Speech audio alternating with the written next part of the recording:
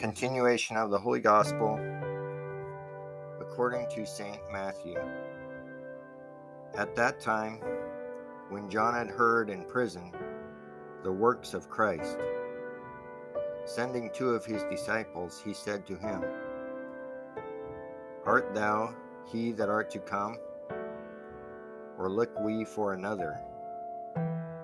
And Jesus, making answer, said to them, Go and relate to John what you have heard and seen.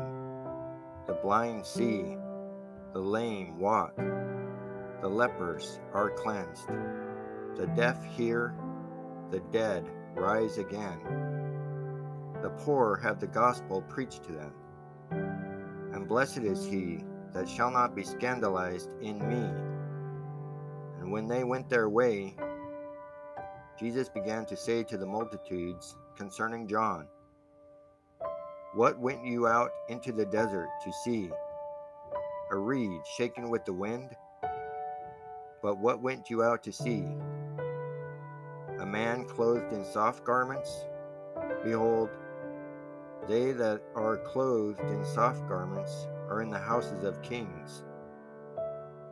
But what went you out to see? A prophet?